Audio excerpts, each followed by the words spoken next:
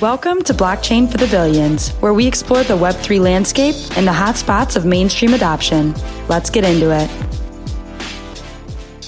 Hey, Jamie, how's it going, man? Pretty good, Danny. How are you doing? Doing well. Excited for this conversation. Today, we're chatting everything about the Vision Pro, Niantic's moves into VR as well. And so excited to have you on the podcast. You're such an expert in the space. For those listening who aren't familiar, would you mind getting us started by telling us a bit about yourself and your background in AR, VR development? So I started in AR and VR, been out about 10 years, so a long time. I primarily believe augmented reality is going to fundamentally change the way we all live. So I'm talking like car, the plane, the train, the internet, the computer, like AR. We're going to one day talk about how did you live without the augmented reality? Kind of like people ask me, how did you grow up without the internet? Like that's why I'm in this space. I've done everything in the last 2 years from 2016, creating the Virtual Reality Coding Academy to help teach Miami-Dade County Public School students and teachers how to make VR using Oculus Go's. I created a 14-week boot camp for the Saudi Arabian government for Saudi Vision 2030. I mean, I've done a bunch of different things. AR and VR is going to change the way we all live. I'm just excited to be in this space. That's awesome, man. That's so exciting to hear. We think such the same way. And I know Tim Cook does as well. Like he is big on this thesis where pretty soon we'll look back and say, how do we live without it? Well, today when we're talking, it's still kind of on the forefront. It's kind of a niche. So it's exciting to have this conversation. I think it's going to age super well, like fine wine. So just for context as well, you just got back from an exclusive invite to Apple's XR development lab. Can you tell us a little bit more about what that entailed and what you're working on?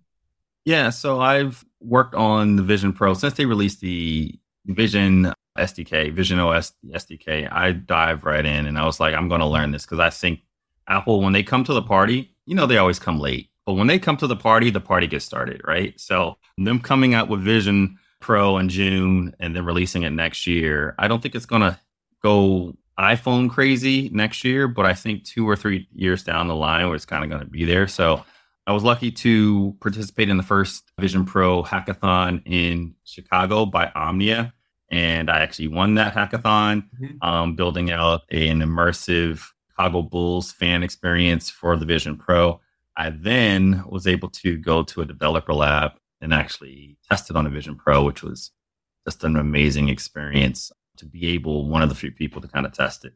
For context as well, I was there. You had my vote. I think you had by far and away the best out there at that hackathon. And then you got your hands on the Vision Pro. That is so rare. You're one of probably less than 100 people who can really, outside of Apple, have developed on it. What was your experience? How did it perform against your expectations? What's it like putting the headset on? Yeah, it's an amazing experience. For context, Apple says we can't share all of the details of what happened at the lab, but it's just, they've nailed everything, I'll say. Let's just go from where we are now and from the past, right? If we look at current HMDs or head-mounted devices, we have Meta who kind of leads the way, and then we have other people creating. You have to learn a controller, and now you have to learn how to navigate with a controller.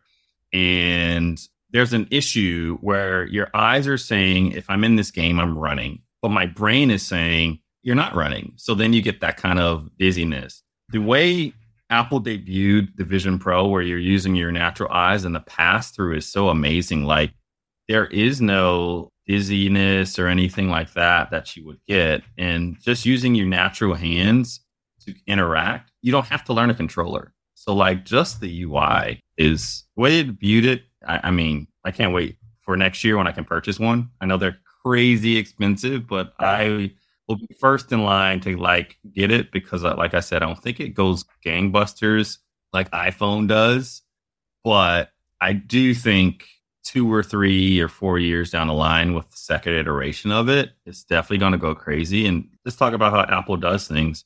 Apple, when they create the first gen device, they don't create it for mass consumption. They create it to teach something new. Think about the AirPods, think about the Apple Watch, think about the iPhone or the iPod Touch.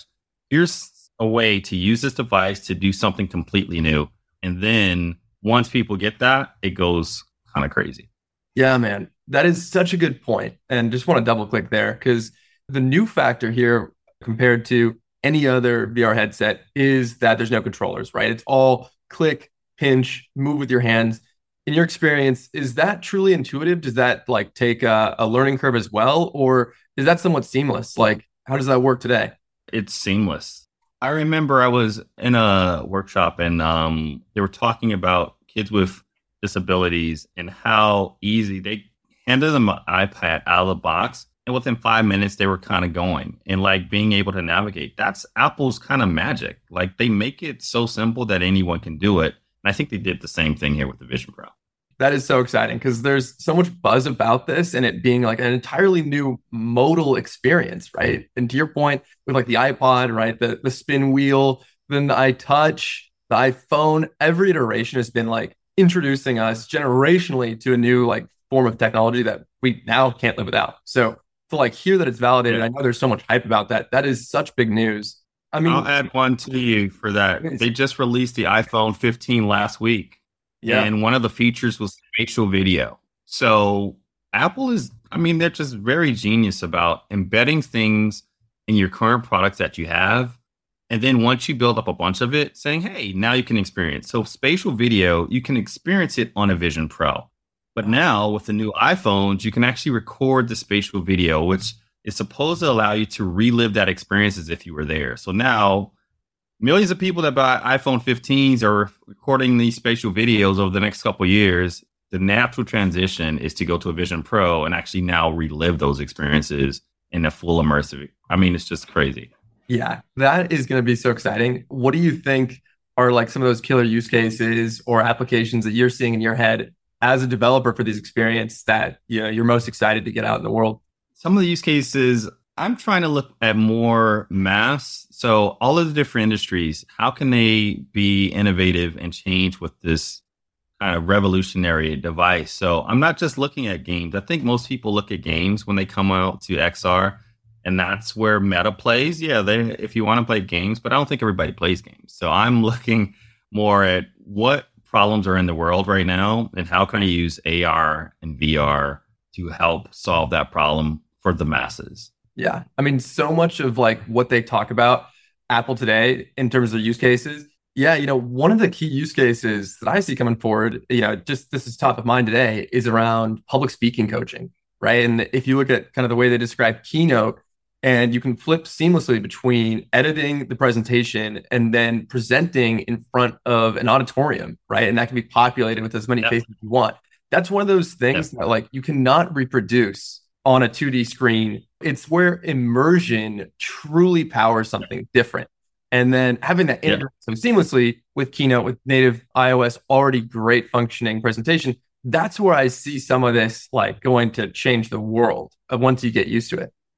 Yeah, the key is immersion. I mean, like I have it right here on my shirt. Like I'm not an engineer, I'm an immersioneer because I think like immersion with AR and VR is like, that's where it is. You can talk about different realms like education. One thing that like I'm working on with my mom's fourth grade class is as they're learning about historical events, why are they just reading it in a book or watching a video? What if I could take you there? Like I could take you to ancient Rome or you can actually. The other cool thing that I've been trying to push the boundaries on, and it's not with the Vision Pro yet, but it's, I'm building out the functionality, is during these different heritage months, Black History Month, Hispanic Heritage Month, what if I could have a model of Dr. Martin Luther King and he actually talked to the class and using AI, which I'm also playing around with, them being able to ask Dr. Martin Luther King a question, him able to respond in his voice. So like giving people the ability to do something that they can't do in real life, immersing them in that experience is going to be revolutionary. Yeah, absolutely, man. One experience that I had just last week that blew my mind, it was at the Chicago Holocaust Museum, and they interviewed a variety of survivors from the Holocaust, over 10,000 questions, and have like a super robust answer set for anything you might ask anyone. And then they, in the museum now, have a hologram projection where there's a survivor sitting down and you can interview them and just have a casual conversation with somebody who lived through one of the more transformative periods of time. And it's so authentic. And, I can see that with any historical figure. So it's really cool that you see the same thing there. Are you developing something similar? Do you know people who are like, what's Yeah, I'm working on that now. It works just with the regular phone because that's the most popular AR device that people have is already in their pockets. It's their phone. So I'm using it for phones and tablets right now. But having that built out, I can apply it anywhere. So I think it's going to be, like you said, you were really having a natural conversation with this, this victim of such a tragedy. And it's amazing, man. We're in an amazing space. I know, right? It's so exciting. I mean, this is why I love these conversations. I know our audience does too. And to your other point on the killer apps, I was just traveling last week or the week before in Turkey and was looking at all these ancient Roman ruins. And while it's stunning, it is a little bit hard to, in your mind's eye, envision what this city looked like before when you're looking at what's today, walking paths and fallen columns. And I think an unlock here would be obviously the battery life and how you'd be able to walk and experience it. In your experience with the Vision Pro, do you see that as a reality in terms of battery life, as well as kind of that spatial awareness? Do you think it'll be possible to have mobile AR experiences in a first generation headset? I think they're definitely going to get better because battery life is one of the issues with all these things. And as you know, with the Vision Pro, they debuted it. I think it has 2 hour with the little connected port, but if you plug it in, you can do all night. So if you're talking about mobile, like you're saying, visiting Rome and taking the Vision Pro with me, yes, you could do it, but in 2 hour bursts before you got to plug back in. So Gen 1, I think it's going to be more of a, yes, you can take it around, but that 2 hour limits you. But obviously, like I said, they don't build Gen 1 for masses. They're going to work on that battery life issue. And by the time 2 or 3, when it's mass, it's not going to be an issue at all. Right. What about the AR immersion side of things, right? And the dizziness, the latency, the kind of encumbrance of having an on-the-head headset. Do you think it's feasible that they'll solve at least that problem? That, given that you're going to be out somewhere for 2 hours, would it be a good experience if it was projected on reality? Or is it still today more oriented towards stationary screens, work, etc.? I believe they will solve it. I believe multiple people will solve it because the pass-through and technology is just getting so much better. So, the lenses that they have in the Vision Pro that they debuted is just crazy. So, Apple came out with this device and Meta was working on something and Samsung was working on something. And it's like, we got to scrap it because it's not going to be as good as what Apple just did. So, Apple pushed the boundary. So now these other companies, I think they partnered. Those Meta and Samsung is like, hey, let's get together and try to build something else. So I think that dizziness will be solved because tech companies keep innovating, and Apple right now is the bar, and then people are going to push it more and then push it more. So we're going to, again, one day we're going to say, how do we live without AR? One weird thing I'll tell you also is like a company that your audience should definitely check out is Innovega and Movavision. They're a 10-year-old company. They actually have smart contacts where they put contacts in your eyes. Wow. And it is able to project AR. I don't know if I'm ready to put a contact with in my eye, but they've gotten FDA approval. They're currently testing it for sight impairedness, but they have a long-term vision of utilizing contact lenses for AR. So that's, it's just like sci-fi crazy stuff. That's exactly. Maybe our great grandchildren will be like, oh, no, contacts. They're going to have Elon's chip in their brain. They're like, Dad, I'm telepathing you. Why can't you hear me? Yeah. We'll see. On that note of the other industry players, you are also currently participating in Niantic's Lightship VPS program. Can you tell us a little bit about what that is, what your experience is working outside of the XR headset, but still in AR? What does that entail? So Niantic Lightship, Niantic, everybody knows Niantic from Pokemon Go. They kind of introduced the world in 2016 to augmented reality. Oh, what's this game where I can catch this thing in my bathroom or whatever? So they introduced the masses to augmented reality. And that's kind of it was a niche and people were like, oh, well, it was just a game. So what they did 2 years ago, they created Lightship and they're giving you all the functionality, all the tools to make whatever you want. They want developers to build real world AR. So they have things really simple to build. Really simple to implement, not build. Really simple to implement and build, I'll say.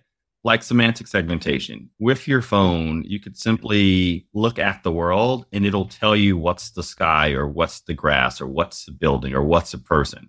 I'm talking in a matter of 10 minutes, you can have this up and going. So now they can identify real world things. What can you build with that? So that's what Lightship is they're giving you all these amazing tools and saying developers go out into the world and build it. Now, VPS is what I'm passionate about. It's a virtual positioning system. So it kind of ties, you can spoof GPS. Like there's GPS spoofers. And I guess with Pokemon Go, people were like jumping countries to catch these weird Pokemon. So I guess that's probably why they started this. But VPS actually has a 3D point cloud of the physical location. And it checks that point cloud from the VPS system with your GPS with a bunch of different things. So it knows you're at Rome, or you're at this museum or at Miami. So imagine being able to create location-based AR and take things to the next level. So like one of the things VPS I did was, well, first, Niantic to launch out VPS. This was last November. They came up with a VPS challenge. They selected 50 developers from all around the world. They said, we're going to give you these great beta tools. Build whatever you want. I built AR Detective Agency, where you had to visit South Beach, Miami Towers, and based around the South Beach theme. So like if it's the Food and Wine Festival, the Food Network's Food and Wine Festival, Guy Fieri, these are the suspects, and they stole all the wine or they stole all the food, or if it's the film festival there. So there's a bunch of festivals in South Beach. You go to these different towers and something pops up. And for example, an AR screwdriver. And then you have this tower with a real life sign on it saying, don't swim. And it has screws. You got to take the AR screwdriver and unscrew that sign. And then a clue pops out. So I built kind of a real world visit location game based around festivals. So like that's like super, super cool. Yeah. That is awesome. That sounds like so much fun. And just like the world is now like filled with these Easter eggs that you can go out and explore. Man, it was innovative, amazing. Oh, I won that contest. I won the most innovative in that challenge from the thing. But like the other thing that I'm working on now is with museums. So when people go to museums, they might say, oh, I don't know too much about the artist or this, but it's just simply, you don't have to do anything with your phone. Mouse, you just look at this location, it localizes you, and then you can create whatever content you was. So think about when you were in Rome and you walked and you just put your phone up and having that real world transformation back to ancient Rome and being able to see it with your phone. It's amazing. That is super cool. I could not wait for that. I'm such a history buff. That just sounds like so immersive, so next gen. So on that note, you're speaking towards developers saying these are the kits you can use. What advice would you give for developers or people interested in moving into AR VR development? What's your experience been? What kind of tool sets? How do you get started? And then what's the key insights to get started there? The key insight is to, number one, you got to use a gaming engine that is most popular, which is Unity. Unity owns about 80 to 85% of all AR and VR games or apps or experiences are built with Unity. Unity has recently not been in some great news because they changed the pricing on people on a per install, but all notes point to them backing that out because Unreal and Godot and all of these other things are coming. So number one, you got to learn a gaming engine. Right now, the most popular gaming engine is Unity. Unity entails you learning the interface. You also need to learn C# programming if you're using Unity. If you're using Unreal, you use C++. So as a person getting into AR, I'm telling your audience, get into AR. It's going to change the world. Number one, learning a gaming engine, probably Unity to start out. And then you have to learn SDKs. So Lightship is one, for example. It pretty much, it's a package you install, and then it gives you all these amazing functionalities that you don't currently have to create for your own. Totally makes sense. That sounds like a great way to get started. And then the other part of this is there's building experiences, just for the fun of it. And then there's building business, right? And then, as a venture investor, we're always kind of having to balance the two. What are some strategies for monetizing XR applications? The key to monetizing XR applications goes to the key to building a startup. Is you got to know the target audience and you got to have a problem, a big enough problem that the AR solution is solving for a bunch of people. Once you get to that and you get to the heart of that, a lot of people just say, okay, I'm going to go down this road. I build something and then no one wants to buy it. But if you start with your target audience, you find a problem that's mass. I would say start with a problem that you have personally that you don't like. And how does AR help fix that problem? One of the issues I think the AR and VR industry had in the last 3 years is when Facebook changed to Meta. They kind of, everything metaverse, this and that. And then you had clients coming and saying, I just need a metaverse solution. Why do you need a metaverse solution? What is the problem? Oh, well, we just want to do this and we need a metaverse solution. So I would turn those clients down in building those things, but they would find someone to build it. And when they have no ROI on that, they're like, oh yeah, metaverse doesn't work. So I think the change to Meta and the metaverse whole craze in 2020, 2021, 2022 was like, yeah, it doesn't work because they were just looking for a niche. But starting with a problem, finding how AR, VR solves this problem uniquely. Immersion is the key. Interactivity is the key. That's how you're able to scale and look at creating a great startup company. If you're getting into AR, VR, once you get some traction, then you can have some venture capitalists come in or angel investors and those type of things. Yeah, for sure. And so much to unpack in what you just said there. But, first off, you mentioned ROI on this investment, and that's so big. And it's one of those things I find missing in many an AR, VR pitch is like, how are you demonstrating to your clients, especially if you're B2B metaverse style, that there's an ROI, right? And for many, it's kind of cool once-off use cases or novelty, but it's very hard to demonstrate that ROI. So as much as, one of the part of it is the dev kit, another part is the business analytics tool set. And anything that would really help you prove ROI in terms of, affiliate spending, linking out, eyeballs, advertisements, that really will be a core driver for it. And then on your point towards the metaverse, right? Do you think the metaverse was last generation of AR, VR and kind of that will fade this idea of everyone building a metaverse and it moving towards more AR, VR and Apple's kind of spatial computing definition? Or do you think it was simply bad narrative, but that those principles driving the metaverse in terms of immersive experiences will still be true in this new wave? I don't want to say it was bad because it gave the industry a lot of buzz, right? Mm-hmm. But was it lasting buzz? No. I think spatial computing is here to stay. I always say AR, VR because I think people understand what AR, VR is. If you say metaverse and you ask 10 different people, you're going to get 10 different answers. But if I say AR, VR, they know what AR, VR is. Okay, it's augmented reality or virtual reality. It's a solution. Spatial computing, I don't think people know what that is yet, but it implies an immersive experience. It implies computing. Apple's a computing company forever. So I think just Apple's marketing, they brand something and it sticks, right? So I think spatial computing will become a term that most people utilize. I don't think people will use metaverse. I just think because of the last 2 years of how it is, I don't say metaverse. I just say AR, VR because I think it's the simplest way to get across to the client. And bringing that point back up, ask 10 developers or ask 10 random people, what's the metaverse? Oh, I don't know. That's that thing. Isn't that meta? I don't know what that is. So I am so on the same page. And I even write about this in terms of like our AR, VR thesis of like, nobody really wants to live in Mark Zuckerberg's virtual land. It's like, it's kind of nebulous, but it's also like really contrived, really like big brother, big corporations trying to get us to give up our physical lives to be in a corporate sponsored digital realm, right? It just didn't resonate on a very narrative basis. Could you unpack then what spatial computing is and kind of how that's being defined in Apple HQ and what it might mean to you and us going forward? Yeah, so I don't think it's fully defined out yet, but I think it's a great term.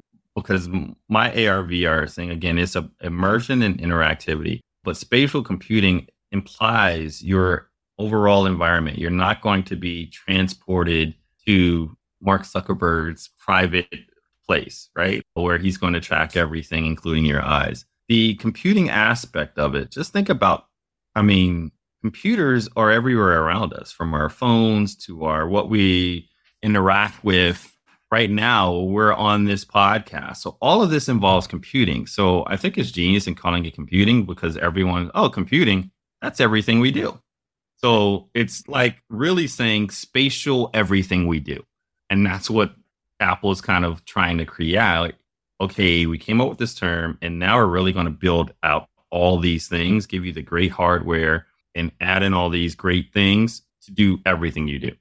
Yeah, so well said. And again, there's so much to dig into there.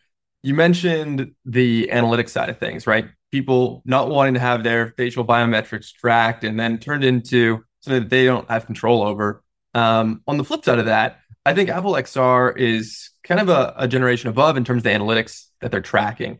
They've got 8 different cameras all looking at your face. It's how they're able to recreate you as a pass-through view. It's how they're able to kind of reproduce FaceTime as a feature on the new headset. What do you know so far about the analytics, if you can share? And then do you see that as an opportunity for developers, like while this is just getting started to like leverage that? Or is that going to be kind of behind closed bars? Yeah. From what they presented, yeah, they have all these cameras, they have all these great things, but I don't think the current developer docs, you don't have access to it. And that's for good reason, right? So like it has eye tracking. So if you're looking at something, it knows you're looking at that thing, and then you tap your hand and then you can like select it. But imagine how eye tracking could be like used for bad. I know it's for good. Now, Apple has a pristine privacy just reputation, whereas Meta necessarily doesn't, right? Mm-hmm. So like when people said the Meta Quest Pro had eye tracking, people were like, I don't want them to know what they're looking at. There's another company, Lynx. They're based out of Europe. I actually did a Kickstarter for them like 3 years ago, and they're just releasing their device.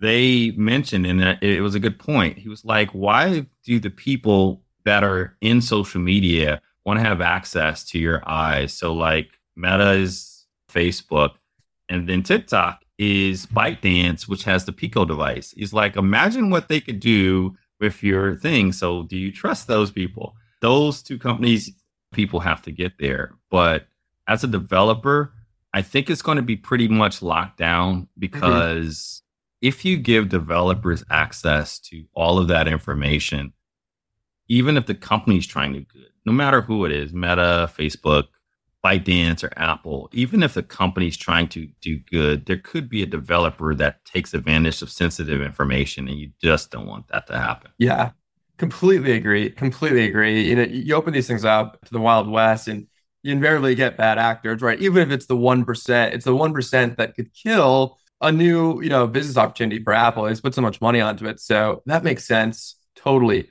Although I will say I am somewhat disappointed as a venture capitalist. And, not that we're evil, greedy people with bad intentions, simply that like when you have that eye tracking, right, it is such a powerful way of data. And as a former product manager, I used to use this tool called, I think it was Heat Map Hotspot. And the long and short of it is you could track where people were clicking by as a cursor, as a proxy for eye movement. You could see where your heat was on a product. And I imagine that being super valuable as well, especially in the XR field. But on the flip side of that, you could probably back some of that data out by where people are clicking, right? That becomes part of like your app data. What people click sends a response that you can probably track. And so I figure it's probably the best of both worlds. I'm hoping they're smart about this. They'll figure it out. Yeah, I think what you just said is the way that people will utilize it. So like if I look at something, it knows if I'm looking at this versus this, but when I tap my hand, it selects this. So I know when it selects this because I do something. You could, in essence, back it out, like you said, and say when they select on this, select on this. But yeah, I think Apple's going to keep it locked down. I'm not sure about Meta. They probably will just kind of, they could sell you ads like overload. Think about Ready Player One, where the guy was like, yeah, if we overload the Oasis, we could populate 97% with ads before they go into a seizure or something like that. So like, yeah, exactly. I mean, I think about that a lot. What do you think will be the role of ads, if any, in XR and kind of future of AR, VR? That's an interesting thing, because that's obviously where the VCs and a lot of big businesses, like millions, will be made there. I think we're in our infancy of how to integrate ads effectively in the XR space. Niantic bought Eighth Wall, which is WebXR, and they've done some interesting things like you have to purchase something in order to experience it. I know they did the Super Bowl halftime show with Dr. Dre and Snoop Dogg. You had to purchase these limited edition cans, and then you went in and you scanned it, and you were able to be on stage with Dr. Dre. But regular experiences integrating ads, I don't think we've solved that. And the person that does probably gonna make a lot of money because you got to do it in a way that it's not obtrusive, because now you're in a person's personal space, right? So Right. like, how do you do that? Yeah, very well said. Well, you give me a lot to think about as the big opportunity there. Dollar signs and emoji, but It's a huge opportunity. If yeah. you do it right, I think Apple will, or somebody will figure it out. I need to probably figure it out.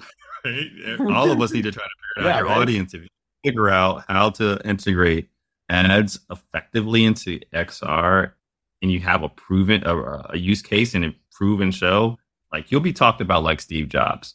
Yeah. Wow. Okay, then. Well, on that note, then, who is doing it best today?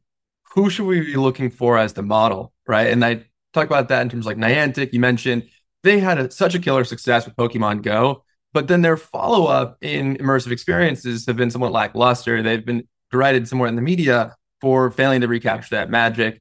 Is there anyone else, from the big giants to the little guys, that you're seeing doing it right, whether it's building the experience, building an audience, ads, etc.? Who should we be looking at today? One studio that's like really killer is Felix and Paul. Like, Felix and Paul has been doing this, man, for a long time. And they were movie makers, and they understand camera.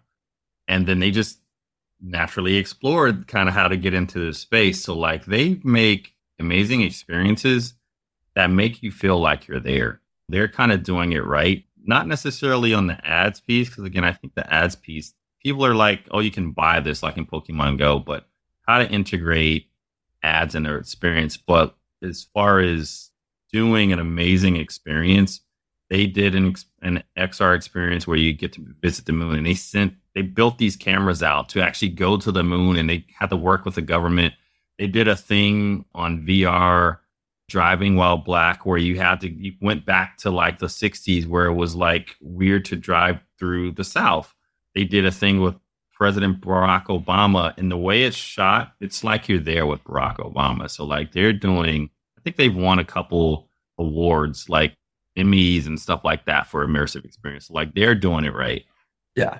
Wow. And that was such a key point you said about they know how to work the camera, right? And I think that's really going to be kind of like a definitive unlock. The people who know how to really take advantage of 3D with the camera is going to be big. And I think that's a big lesson too to any developer, about how do you incorporate camera angles, multidimensionality to something.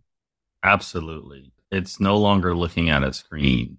As a developer, an XR developer, AR, VR developer, you have to think of, when you're developing, these are the eyes. What I see is what I want to do. If it's a real AR situation, how can I assess what's in that environment? In this room, how can I know what a door is and this? And then how can I use these real world elements to make an immersive experience? So like, if it was an education and, you're looking at the ground using semantics, oh, this is grass, and you want to transport that person to being an insect in grass, then you have to zoom down, and then you have to like make the grass bigger. So you're actually the scale of an ant. So it's just really perspective and trying to really immerse somebody with interactivity to kind of really make that magic happen. Yeah. Well said. So I saw before we started rolling, your son came and said, what do you think about the adoption curve for this next generation of XR? Do you think it'll be the next generation? And if so, like, how do you feel about that? Like, is it necessarily a good thing to, at such an early age, have such immersive experiences that are so digital that might kind of discount the perks of living in reality? Have you grappled with that yourself? Yeah. So that's one of the things. I mean, we're kind of living it with social media, right? Everybody, like, the impacts of social media, it felt a lot of this generation has grown up on social media, don't necessarily go outside and play like I did when I all grew up, right? So definitely, I think as parents, as developers as well, you got to put in just kind of like guardrail. So you are not raising a fully autonomous digital person that's glued to this thing, like in Ready Player Me, Ready Player One, the movie and the book, where people are just like living dystopian in this thing. We're social as a people. Like, we have to interact. So like there are use cases to utilize AR, VR. You mentioned my son. So I'll tell you, like 3 years ago, came out of COVID, went back to school, but he was in front of school. He was in front of the computer for 2 years, pretty much. Right. Spelling and reading, I knew it was going to be going into the third grade. I was like, spelling is probably going to be hard because he's been on this. I asked his teacher, I said, what can I do to help him really ramp up with vocabulary? She said, one of the things that no parent has time to do, every night, you have to read to him 15 minutes. And then there's spelling words. You simply say, can you spell Saturday? He has to say it back. You say yes or no. I said, okay, if most parents can't do that, what if I built an experience, an AR experience for your classroom like that? And she's like, what do you mean? I can put a digital copy of my son using a regular iPhone, give me the spelling words. He'll voice them out. He'll say, can you spell often? Can you spell this? They touch the AR mic. They say it into the mic. He'll tell them yes or no. They keep going and they can get that 15-minute practice using AR. So here was a problem. Most parents don't have time to do that. Or maybe they do, they just don't do it. But I could build an AR experience, not fully immersing them, but putting my son in anyone's home, going over those spelling words. And that helped them by the end of that year. At the end of the year, at the celebration thing, the teacher said, I'm so glad to report like all of our teachers using innovative techniques, like an AR experience that we built. They're already at a 4th grade reading level, even though they're just graduating 3rd grade. No way. So you built this? Yeah.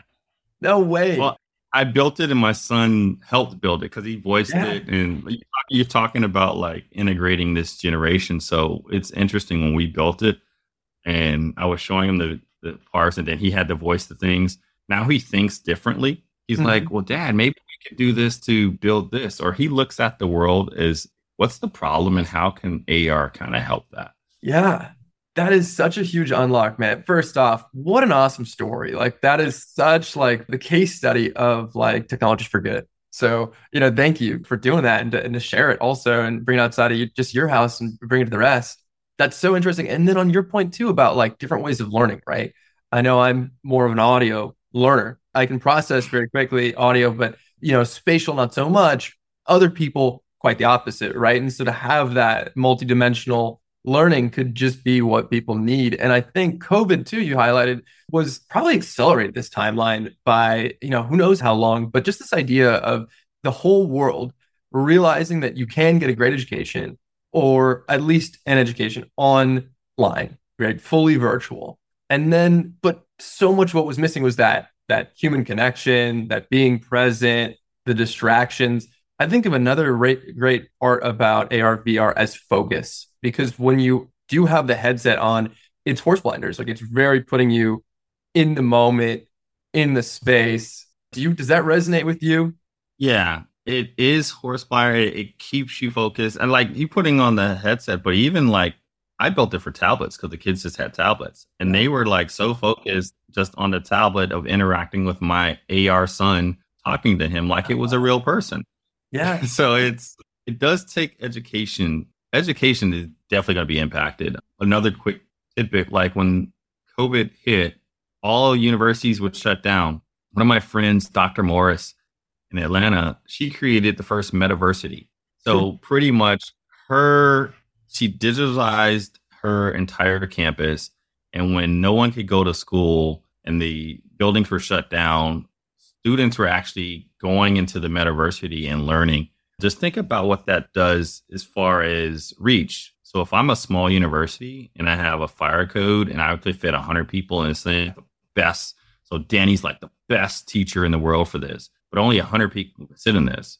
If I put Danny in a metaversity stands, multiple millions of people can tune in to Danny's amazing lecture. So, I mean, it's just the legs of this is going to be great. Yeah, it really will be kind of this ever expanding domino effect of like somebody proves it working in a small effect and the layers on top of it do it.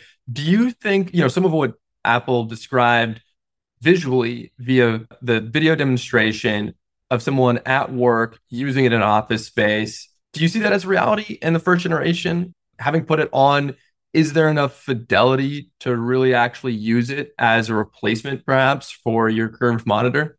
I think that's going to come later on because, yes, you can use a keyboard with it. I just still think people for work are naturally just going to go to a keyboard, right? You're not going to, even though you can see the keyboard in front of you, even though in the presentation, you could look at your MacBook and it becomes a bigger screen for you to work on.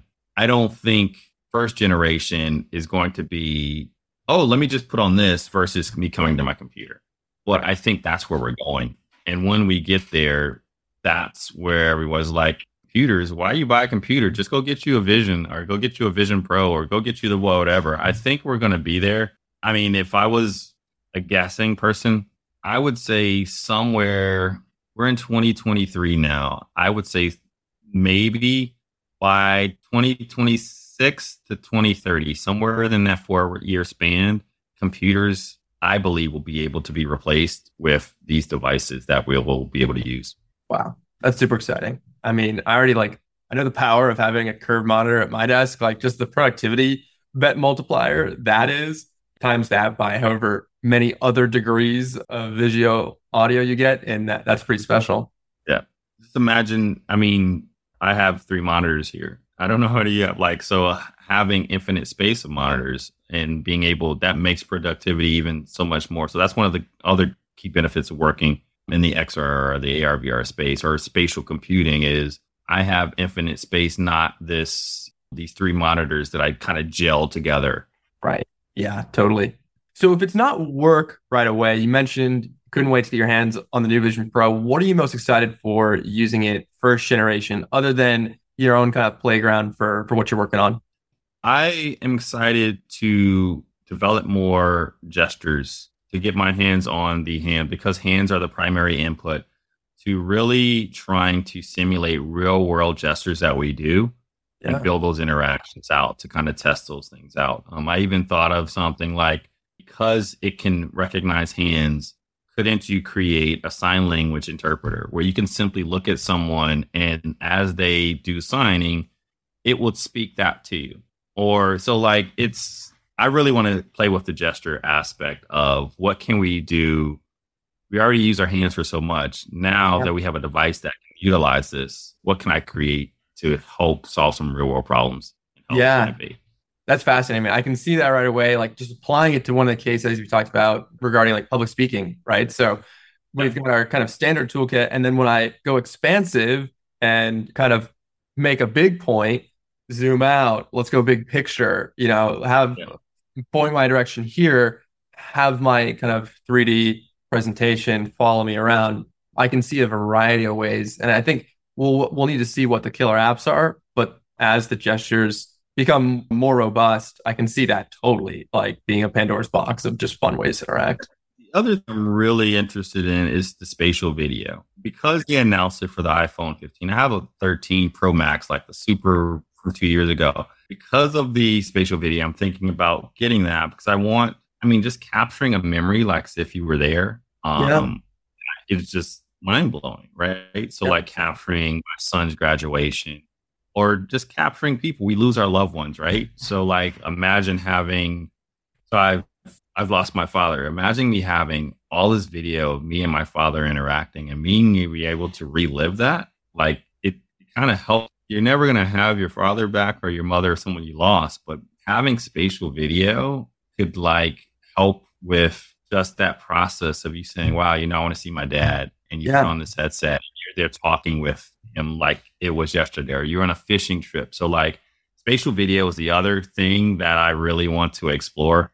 And I think it's going to be killer use case for everybody because we're social people. We love sharing. We love capturing memories, and it's just going to be crazy.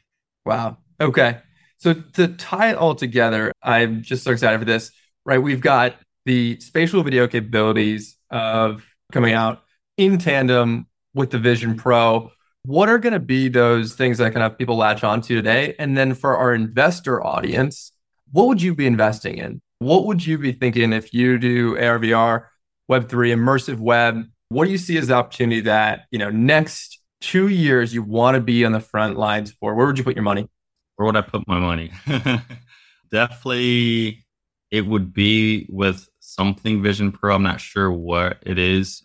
Something, trying to think what could be innovative in the next few years. It's something that somebody could use with spatial video and all these type of things. I think where you would put your money in the next 2 years is going to be education or training. That's just I want to say low hanging fruit right now. Yeah. So think about everywhere we have DEI, diversity, inclusion, and all those type of things. And every company has to go through it. Or when you onboard someone, you have to train them. That's where the low hanging fruit, where you can build an immersive experience. And if you can save this company X amount of hours where they don't have to shut down this thing, they simply go through an immersive training and you save them millions of dollars in training, you're going to generate revenue. And then a VC can say, okay, I can see you've generated this from training. Started out with training this group. Let's say it's retail. Let's move into the restaurant space. We can go attack these different clients and create similar trainings for them. And then, so I think training is low hanging fruit that if you can build an immersive experience and save companies money and make sure that it gives them a good ROI, you're going to make millions. I'll tell you, like Five Guys in Europe, I believe, is started to do just a similar it's not very immersive. It's just this is the grill. This is how you flip it. And then they have to flip it the right way. It doesn't have hands like tracking all these type of things. But now with these new devices, the person, you could show them the simulation of the person actually doing it in the real world. Then you can track their hands and see if they're doing it right, or if they can count when they flip the burger and recognize that burger, or any type of training. If it's Walmart and someone walks in and they say, hey, I got to return this, and they don't have a receipt, then you could simulate all this real world stuff and you don't have to stop a store, and it's increasing productivity and onboarding time, especially with the loss of just this generation doesn't hold on to jobs quickly. Right. Mm-hmm. So that's the long hanging fruit. If I had to invest in something, it would be on build a small use case for some industry, get some clients, make it work, and then let's expand to that industry or other industries. That makes total sense. And I can validate that firsthand, because a lot of the AR VR companies I've spoken to that have, really survived what some call the AR VR winner of the last decade have been the ones that focus on training, and especially like government, military, big schools, those like big ticket things really pay. And so I can definitely see that. And now combine that with much more of like an AR experience compared to previous generations headsets, much more focused on VR, and had that latency problem and had some of this controller issues where it wasn't organic. And I think, again, you just 10x better improved what was that. So I love that, man. I think that's spot on. Yeah, that's the low hanging fruit. Again, we're in the infancy, the Wild West. So there's jobs, there's apps, there's things 2 years from now that no one have thought about. It might come up once we get this new device next year. And it's like, oh, I want to build this. And then a use case will just kind of come and kind of go. So if we do this podcast in 2 years, we're like, man, remember we were talking about all this stuff? Yeah. Like, imagine, look at what's new here, right? Yeah. And there will be such a first mover's advantage, right? If you look at the history of like the App Store and every Apple release, those who pick it up first end up having such a big advantage, right? Like Zynga Poker was one of the first poker platforms on mobile, became this empire. Right. And I'll be super excited to see which ones blossom from, kind of just that basic, I don't remember you had the beer pour app, and it just took advantage of the turning, and it didn't do anything. It just poured beer, but everyone had it. Right. And so what will be that? I'm kind of thinking in my head, like stargazing, right? I mean, maybe that's that simple app that really helps you just get the best stargazing experience, or whatever that might be that really blossoms. Do you think that that'll be kind of like the App Store bonanza, or do you think, conversely, I think one thing that I always got to keep in mind is that AR VR has been around for a long time. There's plenty of headsets, there's plenty of applications, and they haven't quite hit mainstream. So I wonder if you'd give me kind of like say, hey, actually, no, this is an App Store moment, or no, actually, so much of this stuff has been tried and done and, proven to not be the next gen. I'll say app stores don't come around. A new app store doesn't come around every day. Yeah. Like you said, Vision Pro App Store being its own app store, yes, it's going to import all these iPad apps, but you're getting a 2D implementation of that. That app store coming out is just going to be, I mean, if you're there, if you're early to the party, you will have some legs to kind of stand on and build a kind of model. The stuff that has been done in the past, I don't know if it's going to go in the future. I don't think this new age of spatial computing and AR, VR is really more about naturally interacting, naturally utilizing how you interact in the real world, your hands, your eyes, those type of things, not learning a controller, which makes it clunky and trying to figure out these things. So the innovation, I definitely will think will be there and kind of how we move forward. Sweet. Yeah, I'm excited to see it. And, it sounds subtle, but I think you're right. Like those unlocks are huge, right? It's an entire new modality form for the space, plus the seamlessness, the beauty and simplicity of design that comes with Apple, the guarantee that there will be multiple iterations that hit the mark. I mean, I totally agree. So I'm excited to see it. Obviously at Sonic, we're investing in the forefront of this, and we're really looking for those applications that will drive it. So yeah, we shall see. I have a question for you. Because you're coming from the VC space, what are you most excited about? And then what do you think of some of the learning lessons from the past AR, VR people trying to jump in and just trying to get a money grab? Hey, I built this AR thing. Give me some money, right? So like your expertise in this space. So well said, man. And we touched on a couple of my core theses, which is that I think this is kind of an app store moment, right? And that the simple but spot on use cases will blossom, right? And it makes for an awesome investing opportunity because, this market is small, but is going to grow. That's the key assumption. And if we're right about that, we can get it at a cheap price and really see that grow. So I think I'm not discounting kind of like those simple things that can grow. And I'm also trying to, in my head, grapple with the idea of it. It's a $3,000 headset. It's not built for everyone. It's first gen, and timing is important. Timing is super important in the market. I think everyone who was built up in the last 20 years will bemoan that they, didn't quite have this kind of why now moment and say, I had that same idea and I just couldn't put it together because while meditation and wellness was the killer app on Apple's experience, it wasn't what people were picking up the Oculus for. And so I think there will be this a renaissance of people who had tried and failed and come back with the same or something slightly different for what's already been tried. And then two, I think, who is the adopter? Probably prosumers. Realistically, outside of you and I are so steep in the space, the people who can justify a $3,000 headset without it being so mainstream and proven are people who can probably expense it.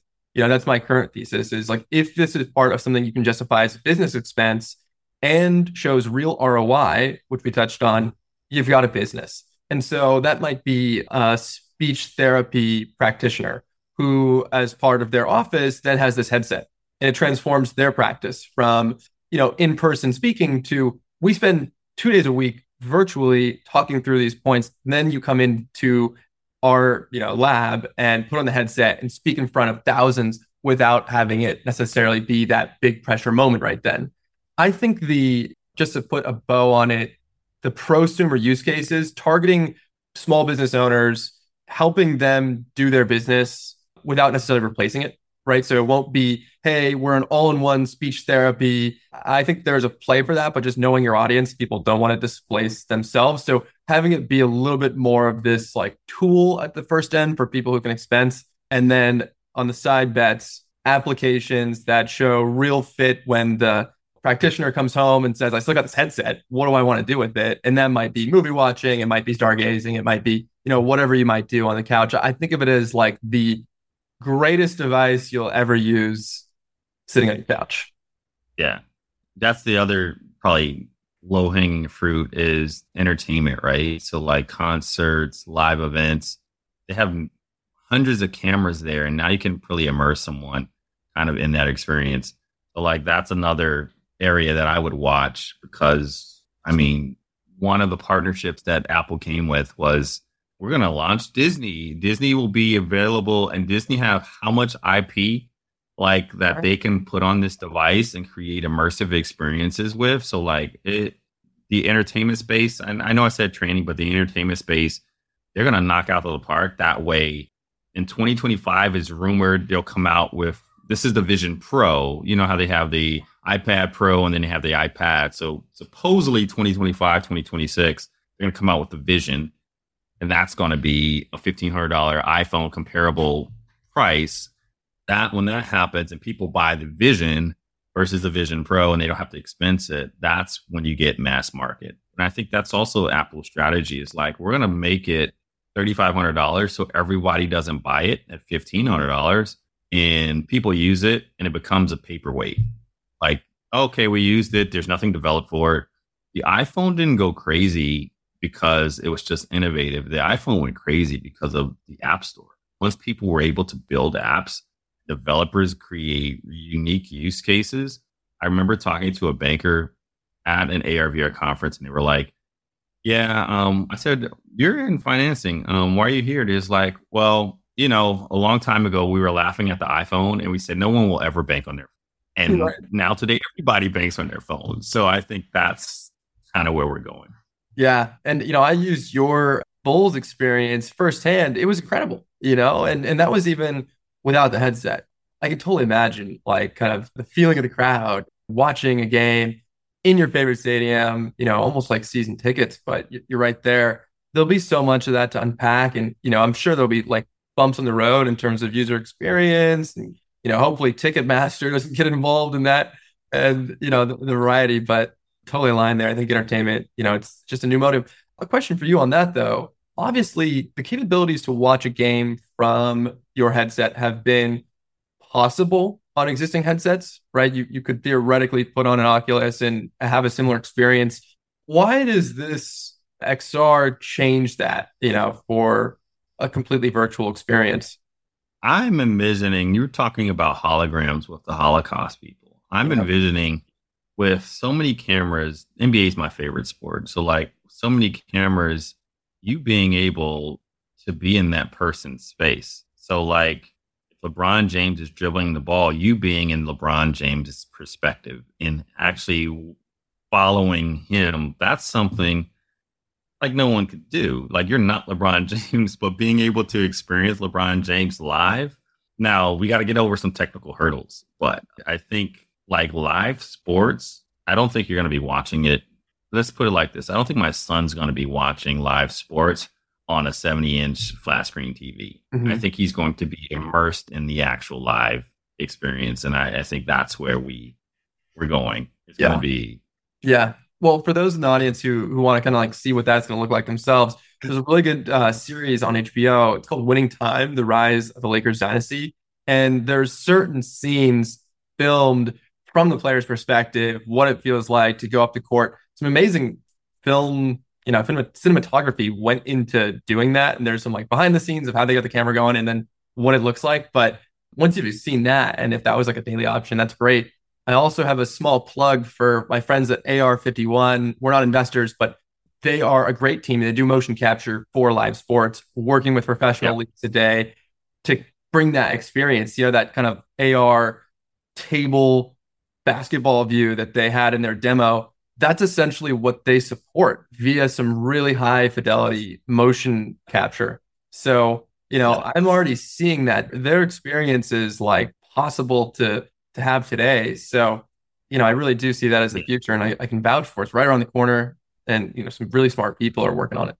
I think it's around. The problem with mocap is like the data set is so large that you got to kind of reduce it and kind of keep the fidelity there.